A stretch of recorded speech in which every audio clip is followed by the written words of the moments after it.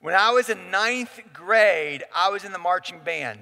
I was also on the football team, but in ninth grade, you weren't on varsity, so you had the opportunity to be a part of the halftime shows. And there I was at band camp, and we were working on a certain routine. And this routine had us crisscrossing throughout the field. And I remember our band director gave us one rule, and that rule was, no matter what, don't stop.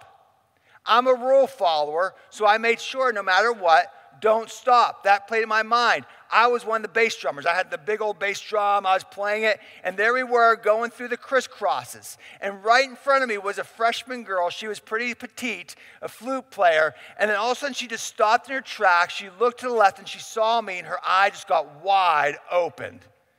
And I was just playing, go, move, keep walking, don't stop, but she wouldn't move. And my rule, what we were told was don't stop. And I went right through her. I knocked her to the ground. I did not stop. And all of a sudden, that created just this whole big chaos as everybody started falling down and everybody stopped. Our band director on her big ladder, she looked around what was going on. All of a sudden I heard, Balbach, this isn't the football field. You're not supposed to knock people over. I thought we weren't supposed to stop. But so often in life, we do that. There's an order to our world of how God created it. And then when we go our way out of God's order, turmoil is created. Chaos abounds. Last week we talked about death and what happens when we die and how we were created in God's image, which means we have an eternal soul. If you missed that message, I highly encourage you to go to our YouTube page and check it out, because both these messages really go back to back with each other, because we have this eternal soul, and that is why morality is so important. We are different than all other creation. Our morality is intimately connected with our eternal soul. And today's question that we're going to be dealing with is, do all good people go to heaven? I mean, God's a God of love, right? And so if he's a God of love, then why even bother with hell? I mean, why even deal with that? I mean, if he really is loving, then we should all just go to heaven, right? But here's the thing. I think we really struggle with this question because we struggle with identifying what really is good. And to be honest, I don't think we can truly answer this question without identifying what we mean when we say good people. I mean, that's crucial to this question. And I bet if it's safe to assume we're all on different playing fields. If I went around the room and asked every one of you, what do you mean by good people? I'd get over 100 different responses. Why? Because we all have predetermined in our minds what we feel good means. And I think we have to come to an idea and a reality of what does it mean to be good. So we need to ask ourselves, how do we define good? Because we can never answer the question, do all good people go to heaven, if we're all across the board on what it means to actually be good. And here's the problem. We all have different standards. In our world today, we have all developed different standards of what is good, what is right and wrong. In my home, when it gets to nighttime and my wife and I find our way to the couch to turn on the TV, the things we really enjoy watching are like Dateline, 2020, murder mysteries. We're weird.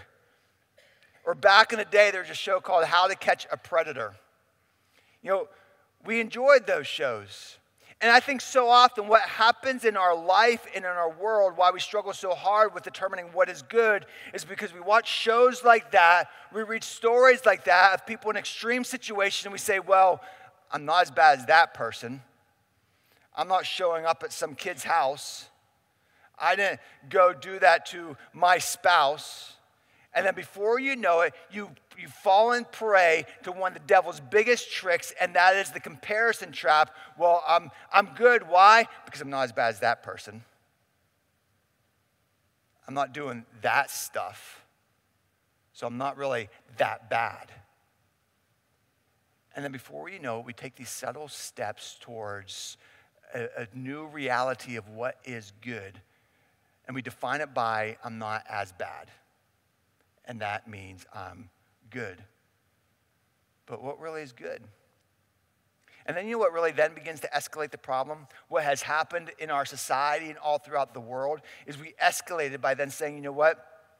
There's really no moral standard. There is no real absolute truth. Each person determines what is their truth, what is their moral standard. So based upon what they feel is good, they can predetermine what is right and wrong for their life, for their path. And before you know, we all are on different playing fields of what is good. So let me ask you a question. Do you believe that what happened in Nazi Germany in the 30s and 40s was good or bad? I think across the board, we all say, well, that was bad. That was wrong. But you know what? In that society, in that time frame, the society believed what they were doing was good and was right. So that make it right for them. And so often we'll say, no, that was wrong. But if there's no absolute truth, if there's no real moral standards, if each person can predetermine what is right and wrong for them, who is the judge to say what they were doing was wrong in the first place? And before you know it, we get in this whirlwind that we really can't explain, that we can't really predetermine. At some point, we get to questions that if we go down this path, we just can't answer. And then people will go to the next step and say, well, there's some things that are definitely right and wrong. There's some things that are a certain standard. But then who determines those absolute standards? Who determines what are absolute moral standards and what are not absolute moral standards? How do we define those things? How do we know what is right or wrong based upon so often what we feel? And so often we determine that based upon what we feel is good. And we go back to the comparison game. Well, I'm not as bad as that person. I didn't do those things. I'm not like that. And before we know it, we determine what is good based upon I'm not as bad as. And is that really good? Is that really good? And why the partial truth? Why the partial moral standards? How can we say some things are absolutely true, but others are not? You know, at some point, we have to get to the reality of things that there is a standard.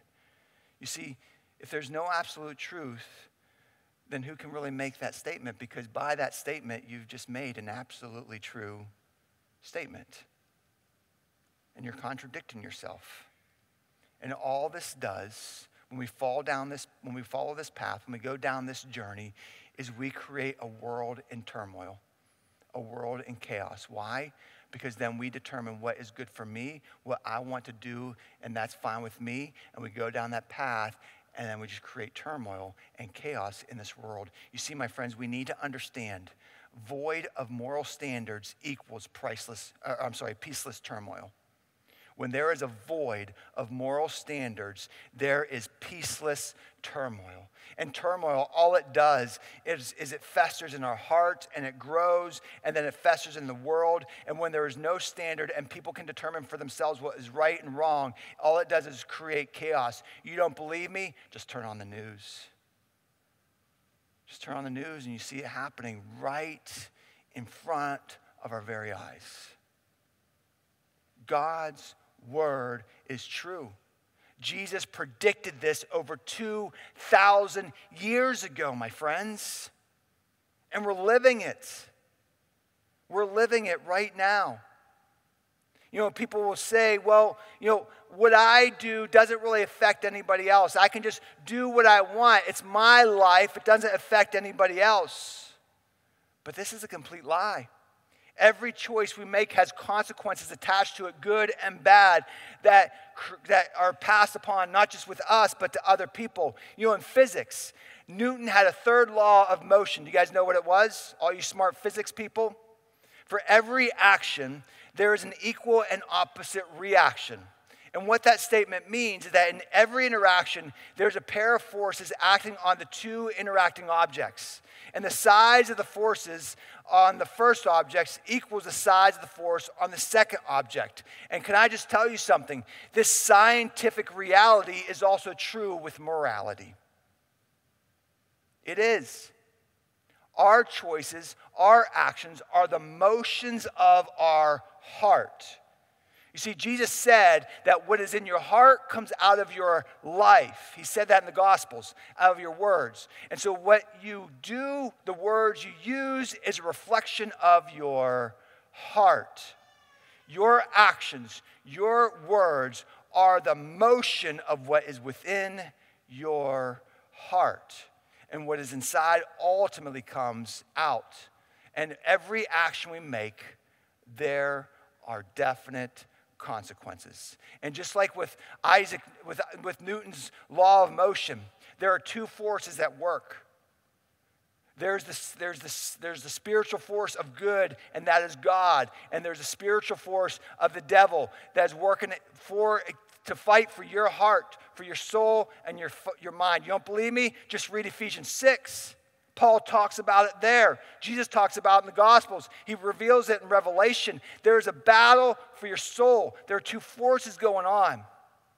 Jesus said, or God revealed to us that his visible qualities of creation that we talked about last week reveal his invisible qualities of who he is and what he's all about. You know, some of the most common questions that we get when we ask, if you could ask God one question, and what came out with our questions on the streets were questions like, why is there suffering? Why is there so much violence and hate these days? Why can't we just have peace? You know why? Because suffering, violence, hatred, and lack of peace are all consequences of a moral standard void. It's like a vacuum that's just pulling it all out. Jesus predicted these things. He said, this will happen. This will happen. Consequences of people doing what they desire rather than what is right is creating turmoil in our hearts and turmoil in our world. It all comes back to the reality of God's standard of moral truth. The more we in the world pull away from Jesus and towards what we feel is right, the more turmoil develops. And that develops suffering, hate, pain, violence, and just a world of hurt. This is because the more we focus on what we feel is good, what we feel is right, we become a me-minded society. We become a me-minded people. And our truth is based upon what makes me feel good and what makes me feel happy.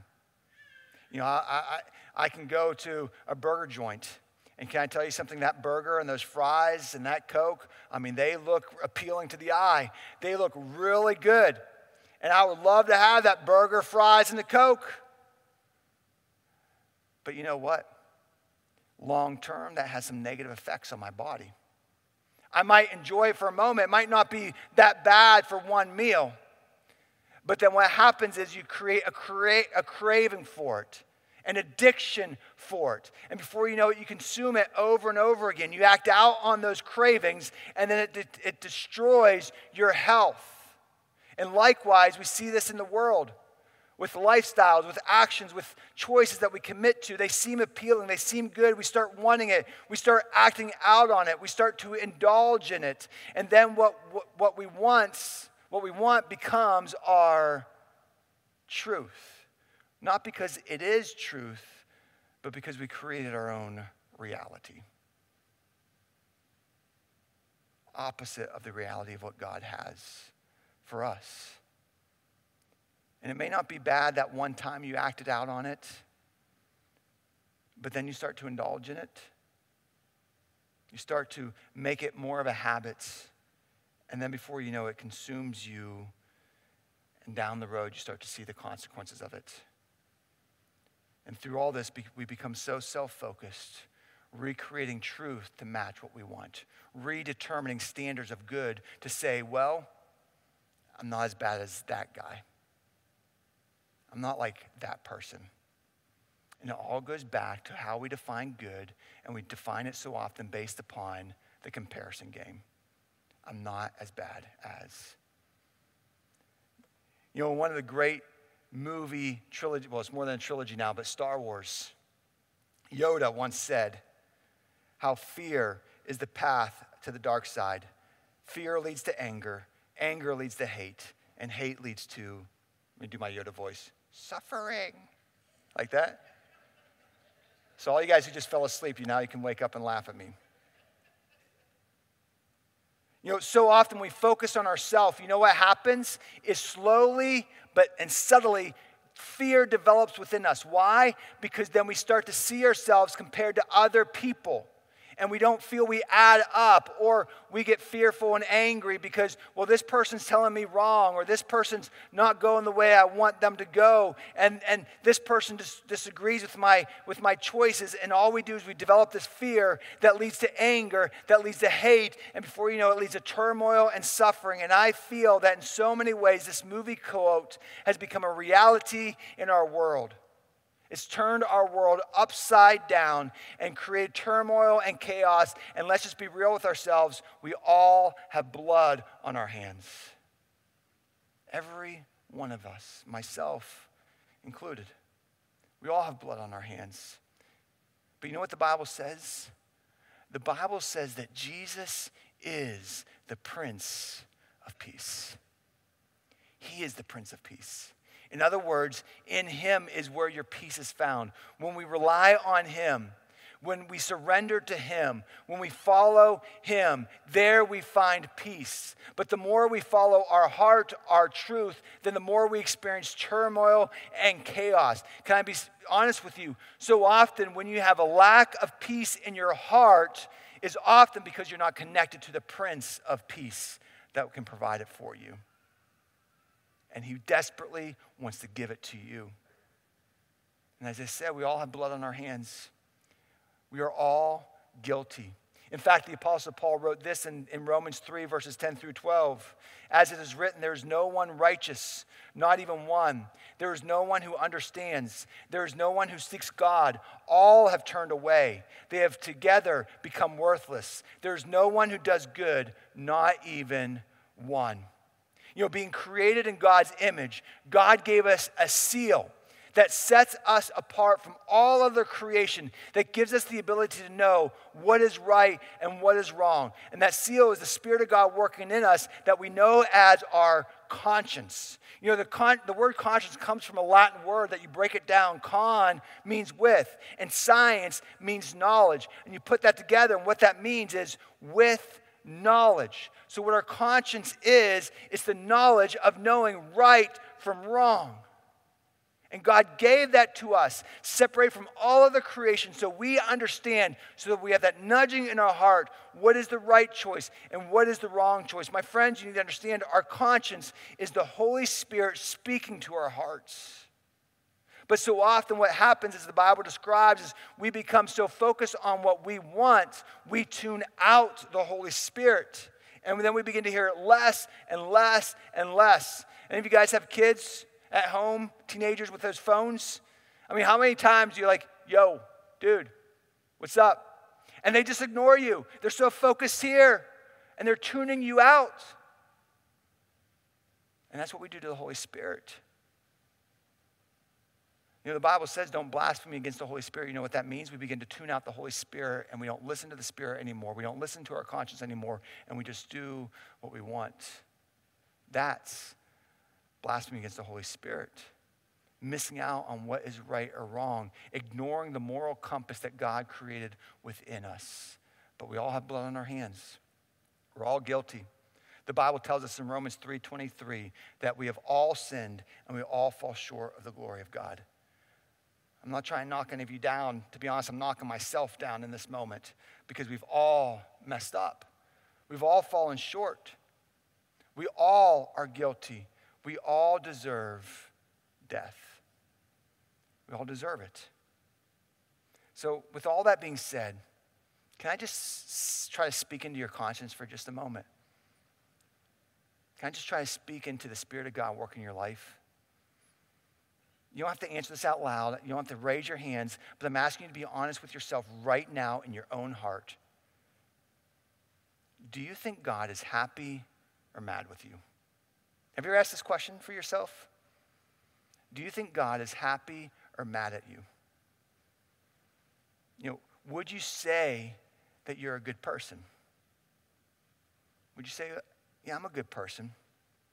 So based upon that idea, because I think ultimately a lot of us will say, yeah, I'm a good person. I think I'm not that bad. I don't think I'm as bad as that person down the street or who I saw on 2020 last night. I'm not that bad. So let me break it down with God's standard of moral truth.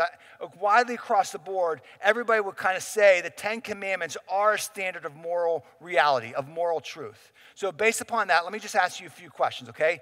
One of the 10 Commandments is do not lie. So would you say you've ever lied? I think a lot of us would say probably at least once or twice, maybe a dozen times, right? So what do you call a person who lies? A liar, right? So based upon our own admission, if you're being honest with yourselves, those who answered yes, then we would call ourselves a liar.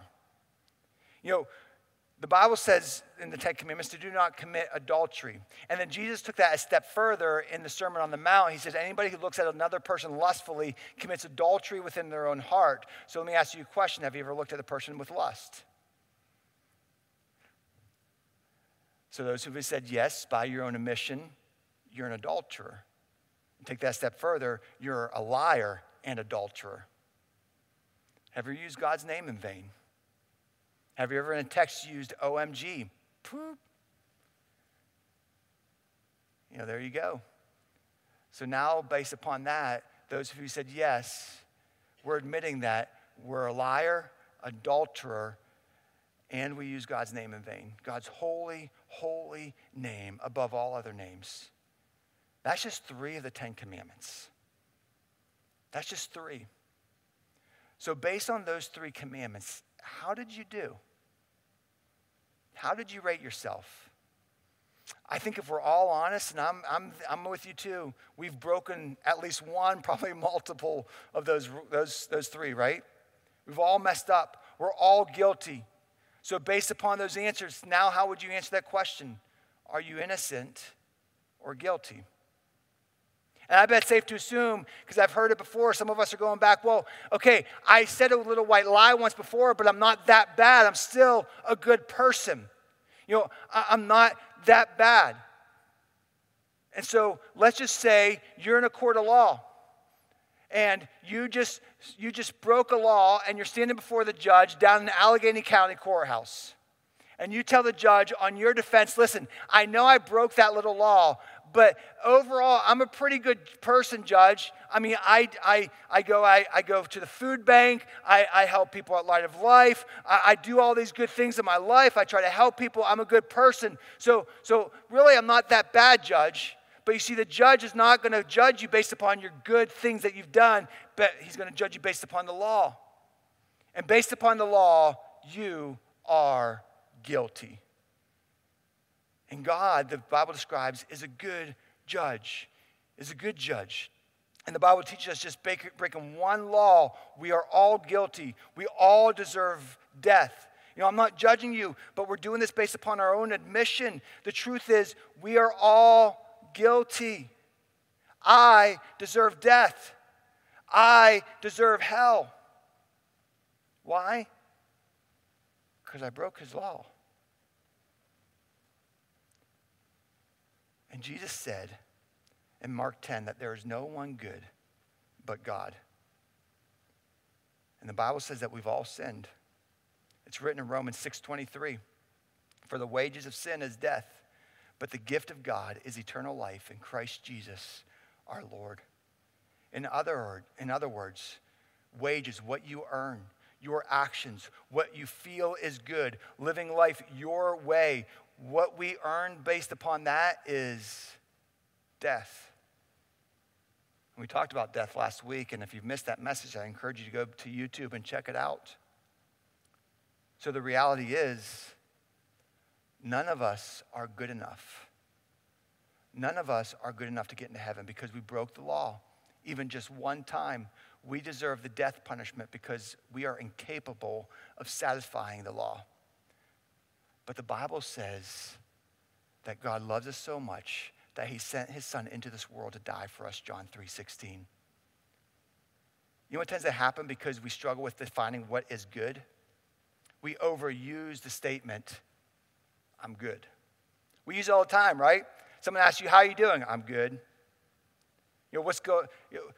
Is everything all right in life? I'm good. And we use that so often that I think we've made ourselves believe that we are good people. We do good things, but there's a problem with this. We know ourselves. I know myself. I know my shortcomings. I know my struggles. I know my failings. I know what I did in my life. And we can only experience the depth of God's goodness when we truly realize the goodness that we lack. That's the only way. When we come to truth and the reality that I'm not as good as I think I am, do we truly experience the true goodness of God. We've all sinned. We all need Jesus. We all come short. And it's only when we are willing to admit that it is not all good in our life when we realize how good God really is. We have to be honest with ourselves. I have to be honest with myself. God is love. And love is represented by not allowing us to do whatever we want and just getting away with it. Love is revealed by guiding us to his goodness and sacrificing for us when we go off the path. That is love. And Jesus, his final words on the cross, you know what they were? Just before he died, Jesus said, "It is finished."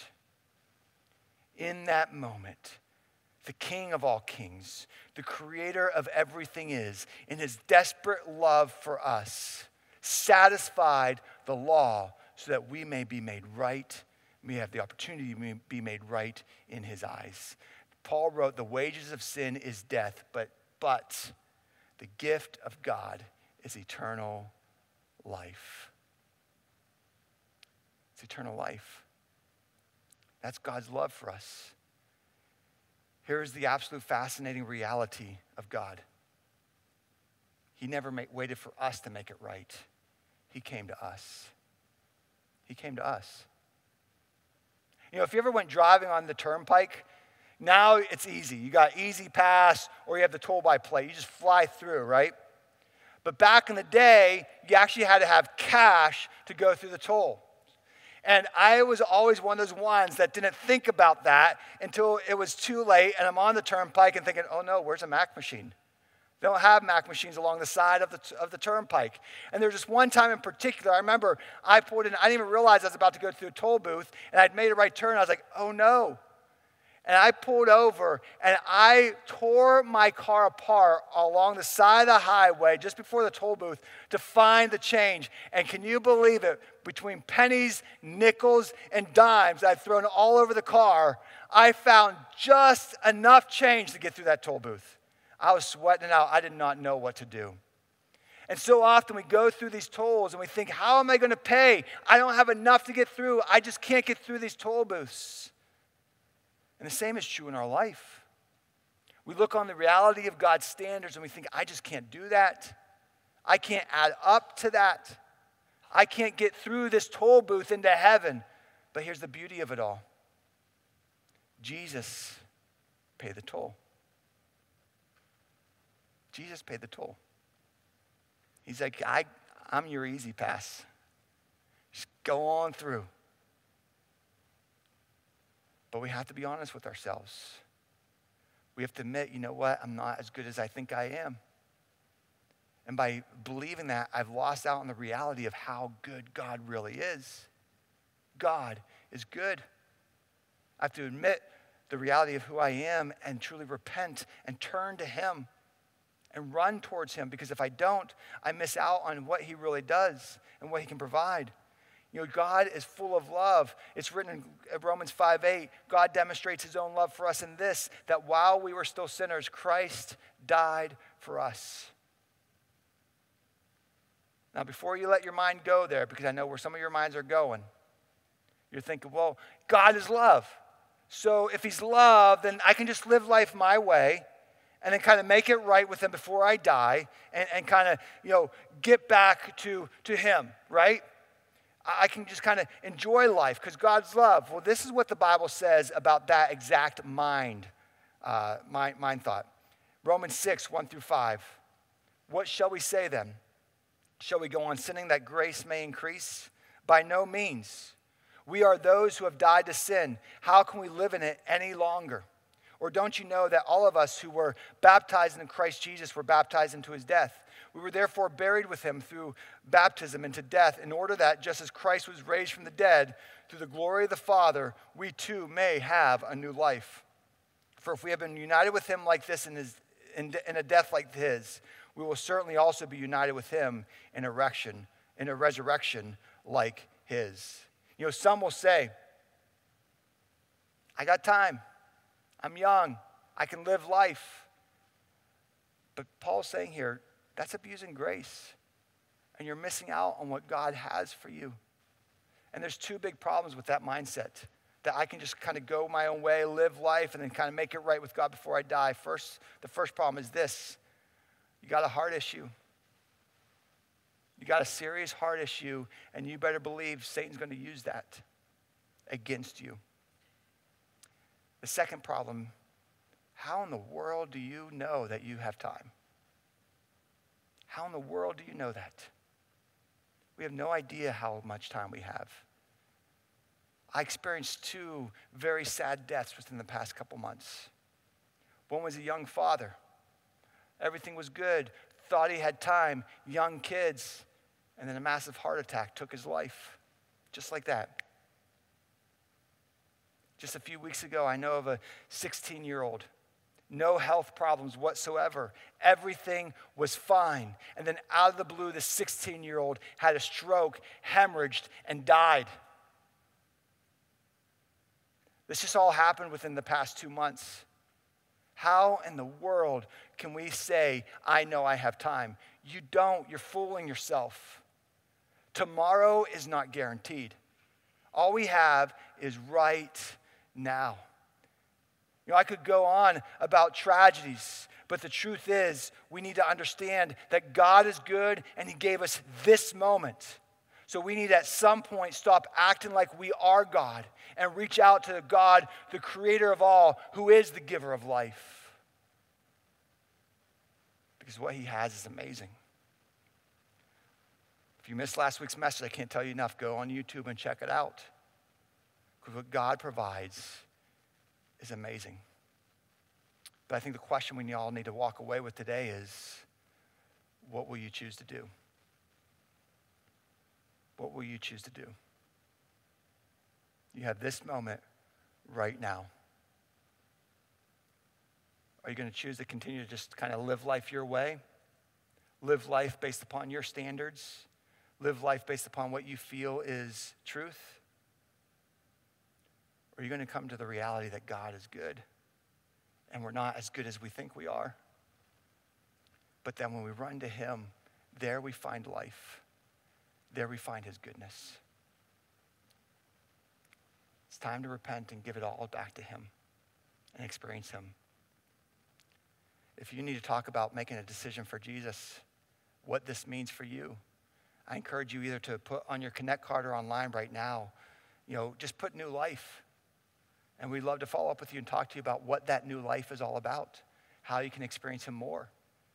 Or maybe you need to talk to somebody this morning. There'll be someone at the Engage Impact booth at the back. Go talk to somebody before you walk out of this room. Let them pray with you. Let them talk to you and experience the life that God has. Because there's no one good but God. That's what Jesus said. And you can experience his goodness today in this moment right now. But what will you choose to do? Let's pray together. Father, in this moment, we just come to you. Lord, I think so often we get focused on ourselves. We think we are good. And by doing that, we miss out on your goodness. But Lord, I pray that you help us just to be honest with who we really are.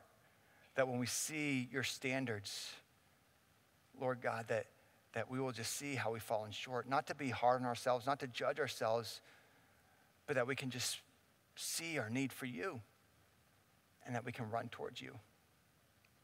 And Lord, right now, I just pray for every person in this room or online. For those that have been living life their way based upon their own standards. Father God, I just pray that in this moment, they may see you and that we may repent and turn to you. Lord, I pray for any decisions that need to be made. Lord God, that they will just be motivated toward your heart and that they will not walk out of this place or turn off their computer before they run towards you. And Lord, that you would just move in a mighty way. It's in your name we pray. Amen.